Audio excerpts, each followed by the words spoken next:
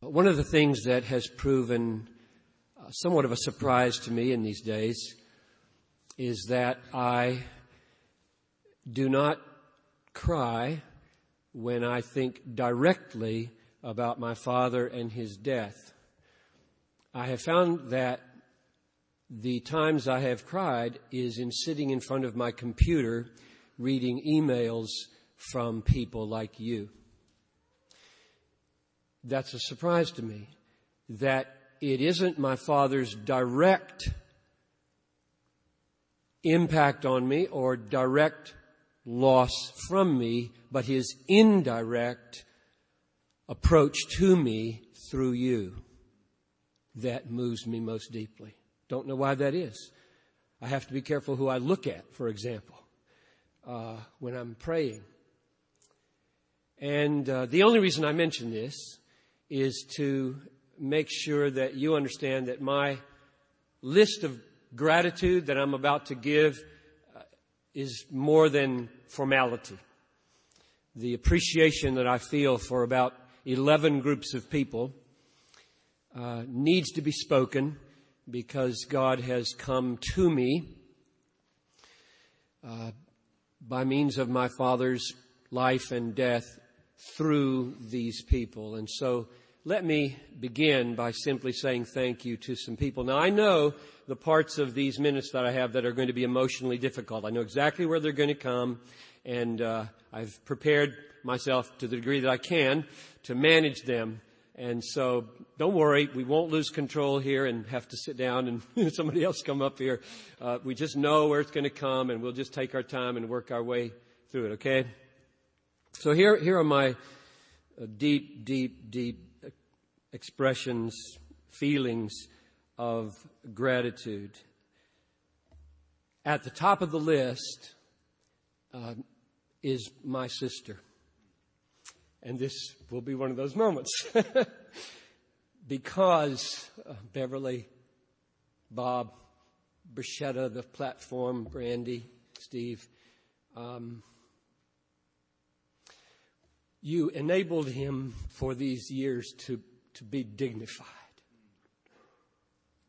When you're losing your mind, people can start to treat you like a baby, ignore you, let you get dirty, and you just let him be who he was to the end. You've got the right middle name.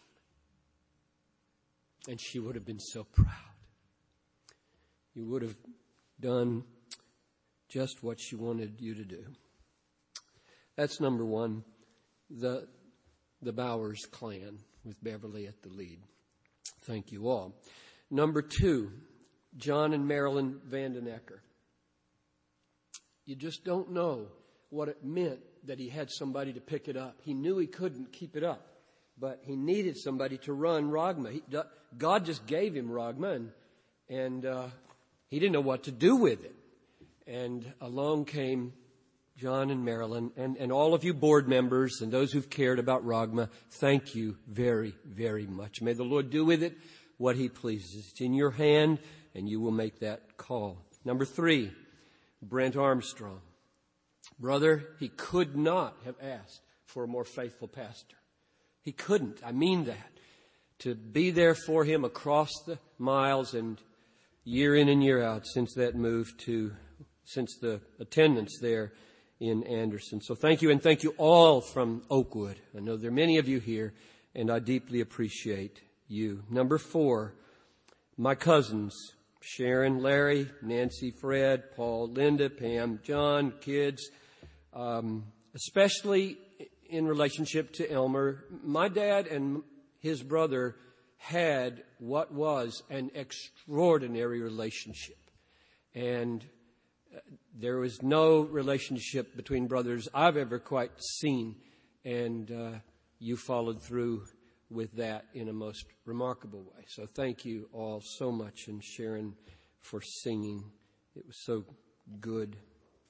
Now that Elmer and Bill are gone, Paul, I guess it's you and me to be the patriarchs, and the others the matriarchs. Number five, I don't know if there are any representatives from Shepherd Care here, but thank you for giving him a place to live his last 2 years. He liked the place. He turned it into a sanctuary where the memories of gospel triumphs were reenacted down to the detail. Number 6, thank you, Bill Logan, Dr. Bill Logan, and the staff at Greenville Memorial Hospital who made his last 7 or 8 days dignified and free from pain and enabled us to be there with him all the time. Number 7, thank you, Bill Phillips. Couldn't have done it without you. I didn't know where to turn. I just knew I wanted it here. The last time I stood in this pulpit was when my mother was under that pall in 1974, and I just thought this would be the place. It's right near Woodlawn, and a lot of water has passed under the bridge since I sat about 6 pews back in 1964 singing a hymn, 18 years old, early in the year, and God came down and made crystal clear to me where I should go to college and much of my future. This room holds some significant memories, and thank you for working it out with all the powers that be to make everything happen, including the video there with Cliff. That was so good. Thank you. Number 8, all of you for coming. It means a lot to me. I see folks that had no idea would be here from out of town. I'm just glancing on different ones. Whoa, I didn't know you were coming, kind of. So thank you so much. God has been so good. Thank you, Bud. I said it the other night, but I want you and your kids to know how he loved Levon. I did that wedding. I was glad to do it. It was a year after Mother died. I didn't resent that in the least. Daddy knew what he wanted, knew what he needed, and he got it. And I was thrilled, Bud, that she was good for him. Just thrilled. Thank you.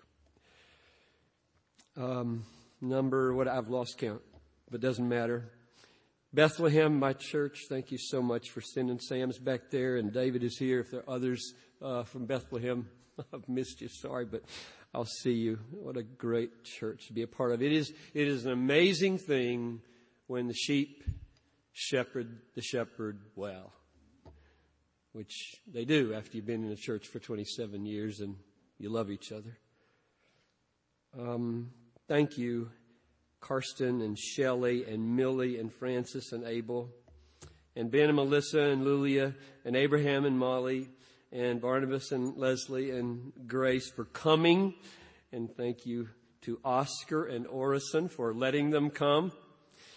And what a sweet thing to have my children and their family here.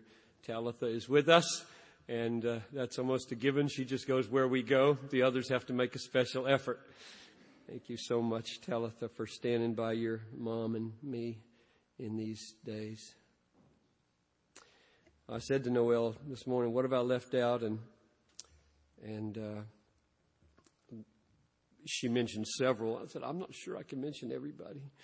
Thank you so much for the Desiring God Church helping us get here, Cody and the gang in Charlotte. And thank you so much for everything. So we love you all.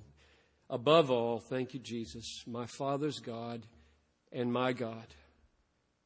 He came last, not because he's least, but because he's greatest. And my heart goes up in praise to him. George Mueller preached at his wife's funeral in 1870 under the text, God is good and doeth good. And his outline was, he was good to give her to me. He was good to leave her with me so long. And he was good when he took her from me. And I believe that about my father. God was good in giving him to me. You know, don't you, that no child chooses his parent. Any boasting in genetic origin is racist arrogance. And he was good to leave him with us as long as he did. 88 years, 61 years for me. And He was good in the way He took him from us. It could have been so much worse. And it was sweet in many, many ways. When he turned 80, that's 8 years ago now, you gave him a birthday party, Ragma, and I came down and you let me speak at it, and I spoke his funeral sermon. And therefore I don't need to now. It's in this booklet. So that's why I produced these with the help of a lot of good people back in Minneapolis. This is that message. So I don't need to preach about my dad. Instead, I'm going to try in these last few minutes to let my dad have the last sermon. So here's what I've done. I have here 7 of his books. Okay? And I read a lot in these. And this one here, just terrible covers. Absolutely terrible covers. A Good Time and How to Have It. And number 5, page 43, is called Saved, Safe, and Satisfied. That was the name of the sermon. And I want to preach that message. I'm not going to give it verbatim from here. I'm just going to give you a short version, letting his theology, his vision of the Christian life, flow through me to you so that you can feel. Now, this isn't about Bill Piper. This is Bill Piper through his son's mouth giving his last word about saved, safe, and satisfied. Saved. One of the marks of his preaching was that it was amazingly Bible saturated and full of doctrine, so that he would announce ahead and then he would just spew out Bible verses from memory until you got the impression this is all over the Bible. So in that sermon, we had things like this. Turn to me and be saved, all the ends of the earth, for I am God and there is no other. Isaiah 45. The harvest is past, the summer is ended, and we are not saved. Jeremiah 8. The devil comes and takes away the word from their hearts so that they might not believe and be saved. Luke 8. God did not send His Son into the world to condemn the world, but that the world through Him might be saved. John 3. The Lord added to their number daily as many as who were being saved. Acts 2:47. Believe on the Lord Jesus Christ and you will be saved. You heard him at all, you know that's the way he did it. He didn't have to read them like I read them. He just said them. And the impact of the Word of God brought people to Christ all over the country. The Bible is powerful. We're not powerful. God's Word is very powerful. He really believed in the Word of God. So the question is, why talk so much about being saved? The world doesn't think it needs to be saved, except from global warming or terrorists or Asian bird flu. So what's the point of this saved business? Why talk so much about saved? The world doesn't even know what you mean when you say saved. What's that? Green stamps? They probably have green stamps. Green stamp store was in Greenville when I was here. They still have green stamps here? No, they're long gone. Nobody knows what I'm talking about except my age and over. But nobody cares. So why devote your whole life to going around the country trying to get people saved? And here's the way he would have answered that question. There are 4 horrific and horrible truths about human beings. Number 1, we are corrupt. We're born selfish.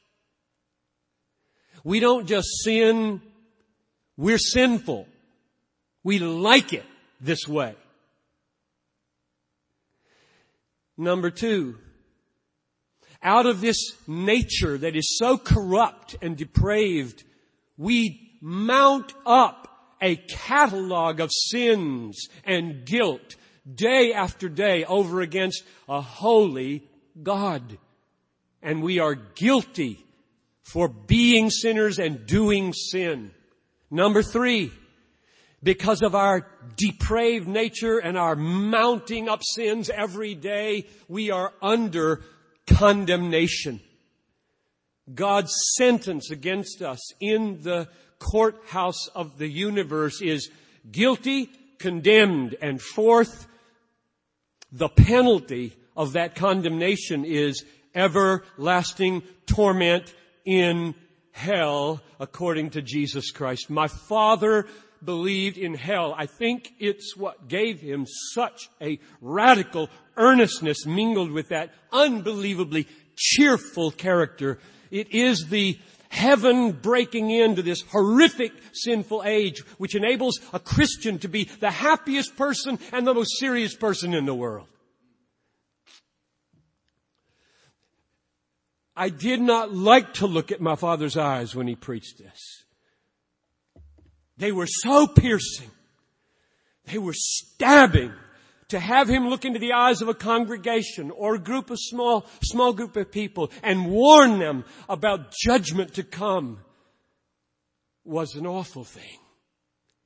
So in answer to the question, why this talk about saved, it's because the Bible has made very clear, God has spoken, and our true condition is, there are these 4 things we need to be saved from. And then, when the eyes were piercing, there would be this magnificent shift in his countenance to the gospel. And oh, how radiant he could become with the remedy to this 4-fold lostness.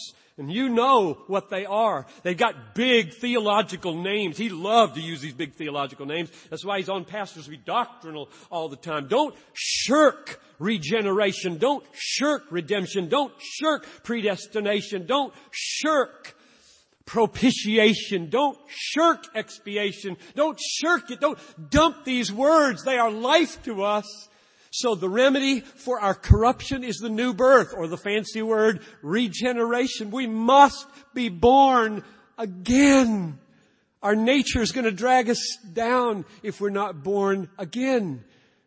Marvel not that I say unto you, you must be born again. The wind blows where it wills. We don't know where it comes from. We don't know where it's going. So are all who are born of the Spirit of God. Meaning, it happens to you. You don't make the new birth happen. God arrives in sovereign grace and power, and suddenly, sitting under the preaching of the gospel, you find it compelling, beautiful, attractive, and you don't know why. It's been boring, it's been stupid, it's been far less interesting than all of our toys, and then suddenly it's glorious and necessary, and you want to give yourself to it. Something has happened. The new birth has happened. And you're drawn up into faith and into Christ. And the remedy for that second one, the mounting up of guilt, sin after sin after sin, even after you're converted, these sins are mounting up. Oh, how he loved. Colossians 2. He has forgiven us our trespasses, having canceled the record of debt that stood against us with its legal demands, having nailed it to the tree. So picture now, this is what he wants me to do, picture now the infinite pile of your sins, and they're getting higher every day. All written down. It's a record. It says there's a record. Not a record you ever want read. And he folds it up small enough, because he writes in small print, and he puts it in the hand of his son, and he drives a spike through the list and through the hand into the cross. That's the remedy for this pile that's getting bigger and bigger every day. And the remedy to the third condition of our condemnation is, there is therefore now no condemnation to those who are in Christ Jesus. Why? How can that be? Because of justification. Justified by faith. Just as through one man, Adam, many were made sinners, so through the obedience of one man, Jesus Christ, many will be appointed righteous. It's a breathtaking gospel. How eloquent he would wax when celebrating justification by faith. By faith alone, I'm united to Christ. And when I'm in Christ, His righteousness is counted as my righteousness, so that as I stand before the throne of the universe, I have done the whole law perfectly in my Redeemer. What an amazing thought. And the fourth one, namely hell and wrath. The remedy is propitiation by His blood. What does that mean? Takes away God's wrath. He redeemed us from the curse of the law, having become a curse for us, as it is written, cursed is everyone who hangs on the tree. When I was told by the doctor, I think we better do a biopsy on your prostate gland, December 21, 2 years ago, been a little over a year. The text that was my stay in that room as I waited for him to go get that little popping gun was, God has not appointed you for wrath, but to obtain salvation through your Lord Jesus Christ, who died for you, so that whether you wake or sleep, you will live with Him. That's a good verse in a hospital room when they're going to get the biopsy instrument. That's a great verse. No wrath. And it isn't because there's no wrath.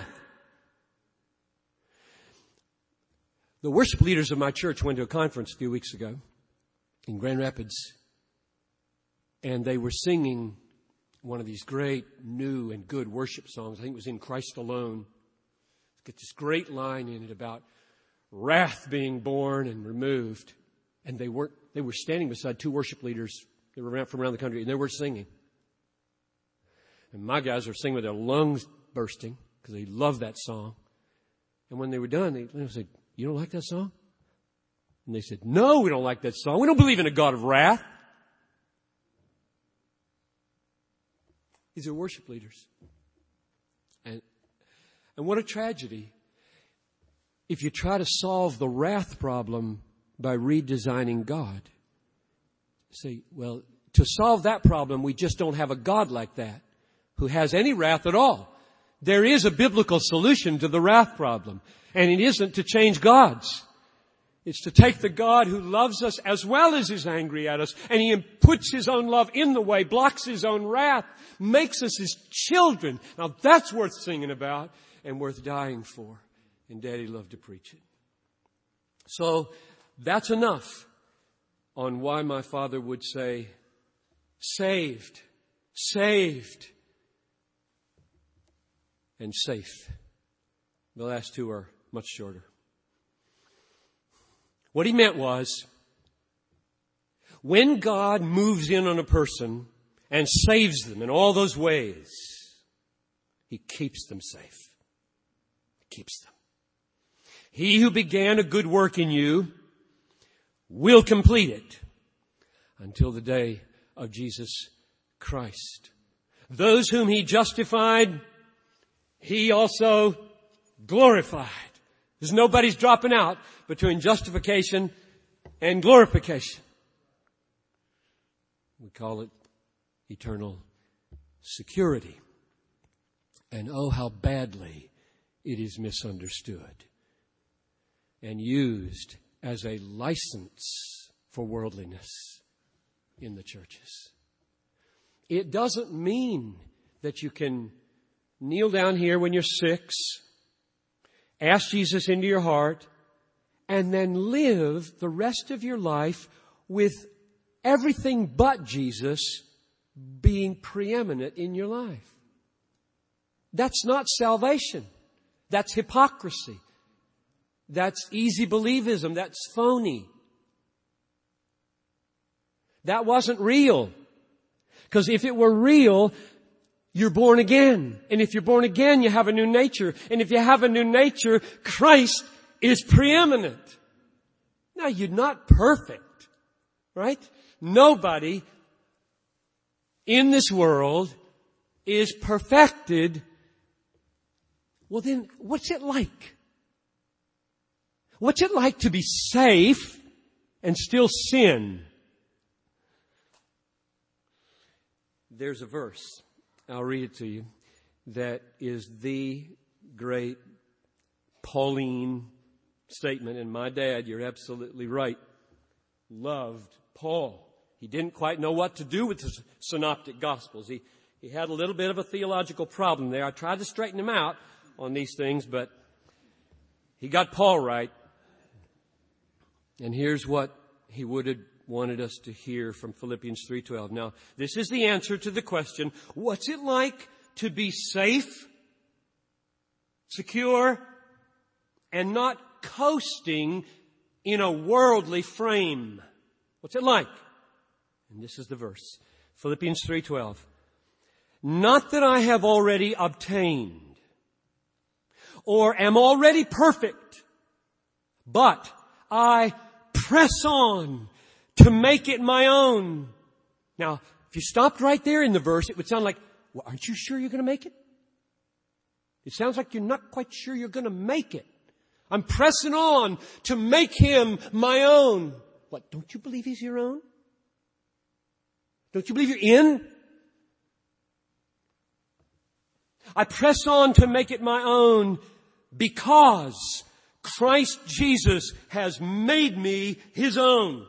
I always do this action right here when I'm doing this. God has reached down. This is Jesus reaching from heaven. And He's just took hold of me like this. So all my reaching like this is secured reaching. He's never going to let me go here. But if I'm not reaching, He hadn't got me. In other words, when He gets you, He changes you. Salvation is thoroughgoing. As imperfect as we remain. You know what happens in the heart of a born-again person when they fall into a season of sinning? Sooner or later, they hate it. And they're miserable by it. And they renounce it. And they repent. And they turn. Now, here's my closing point. I'm moving from safe to satisfied. They turn and resolve. And the big question is, to do what? Makes all the difference in the world how you finish this sentence. And Daddy got it right. And so many get it wrong. So many say, okay, it must then be, there's some lists I need to do. There's some works I need to do. There's some measuring up I need to do. There's some impressing of heaven I need to do. There's some earning I need to do. And they revert into the old way of the law. That's not the answer. When Paul said, I press on, he was referring back to verse 7, 8. For His sake, for Christ's sake, I count everything as loss. Indeed, I count everything as loss for the sake of knowing Christ Jesus my Lord.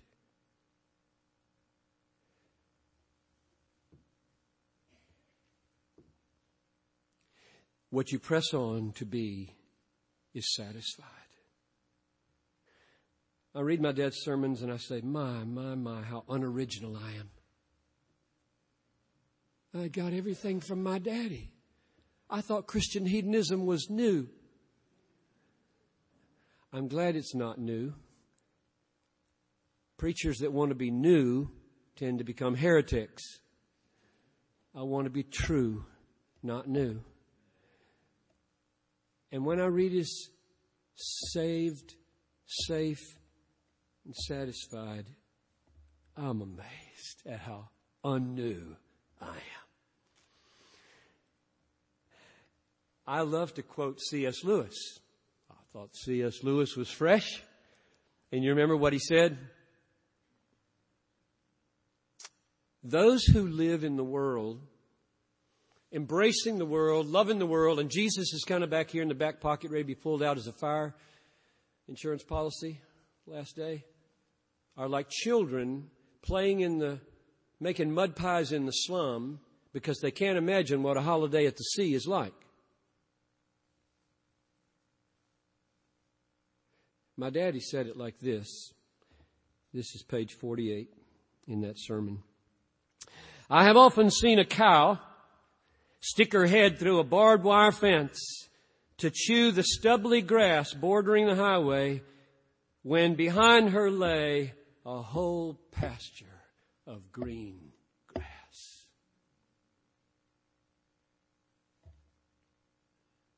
So what are you pressing on?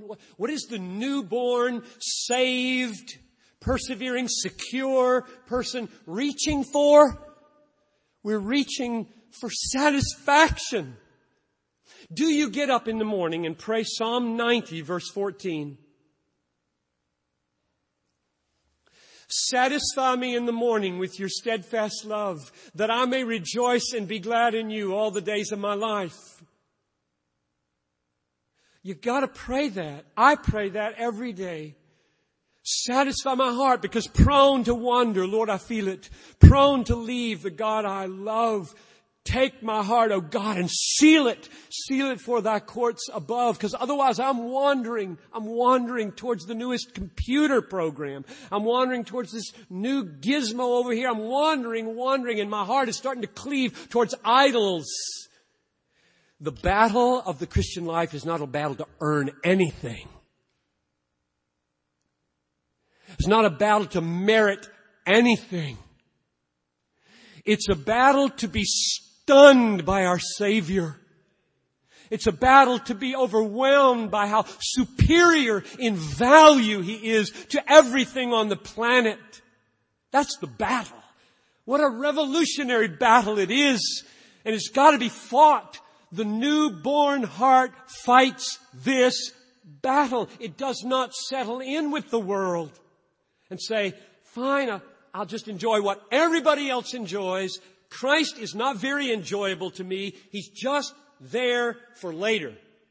That's not the newborn heart talking. And so it's a great battle, and I know my daddy would want us to all say, would you join me in fighting this battle to the end? So I'm going to let him finish the sermon by just reading the last paragraph of his sermon. And then we'll sing. This is his words. I'll just read them. Just remember, my friend, who Jesus is. He is God. When you fully trust Him, you have all that God is and all that God has. You cannot be otherwise than satisfied with the perfect fullness of Christ, because He's God. He is all you need and more. There's no corner of your life He cannot fill, no problem He cannot solve, no need He cannot supply. Yes, my friend, in Christ we are saved, safe, and satisfied. He is perfect, a complete Savior. And I must add, He is the only Savior. Trusting Christ spells joy. Failure to trust Him spells judgment. Now is the time to accept Him. Today, if you will hear His voice, harden not your heart. Amen. I chose this last song that you can turn to now. It's number 406. Because I wanted us to be able to do several things as we close. I wanted us to be able to celebrate the rock-solid word and salvation on which He stood as He lived and died. And I wanted us, you, to have a song that would become your testimony. So that if you've been resonating with what I'm saying and that you want to push on in cleaving to Christ and and reassert your heart for Him and say, yes, more of Jesus, more satisfaction in Jesus. Sever the roots of sin in my life. Enamor me with yourself. Capture my heart. This song will give you an occasion to say that as you sing. So let's stand together and sing.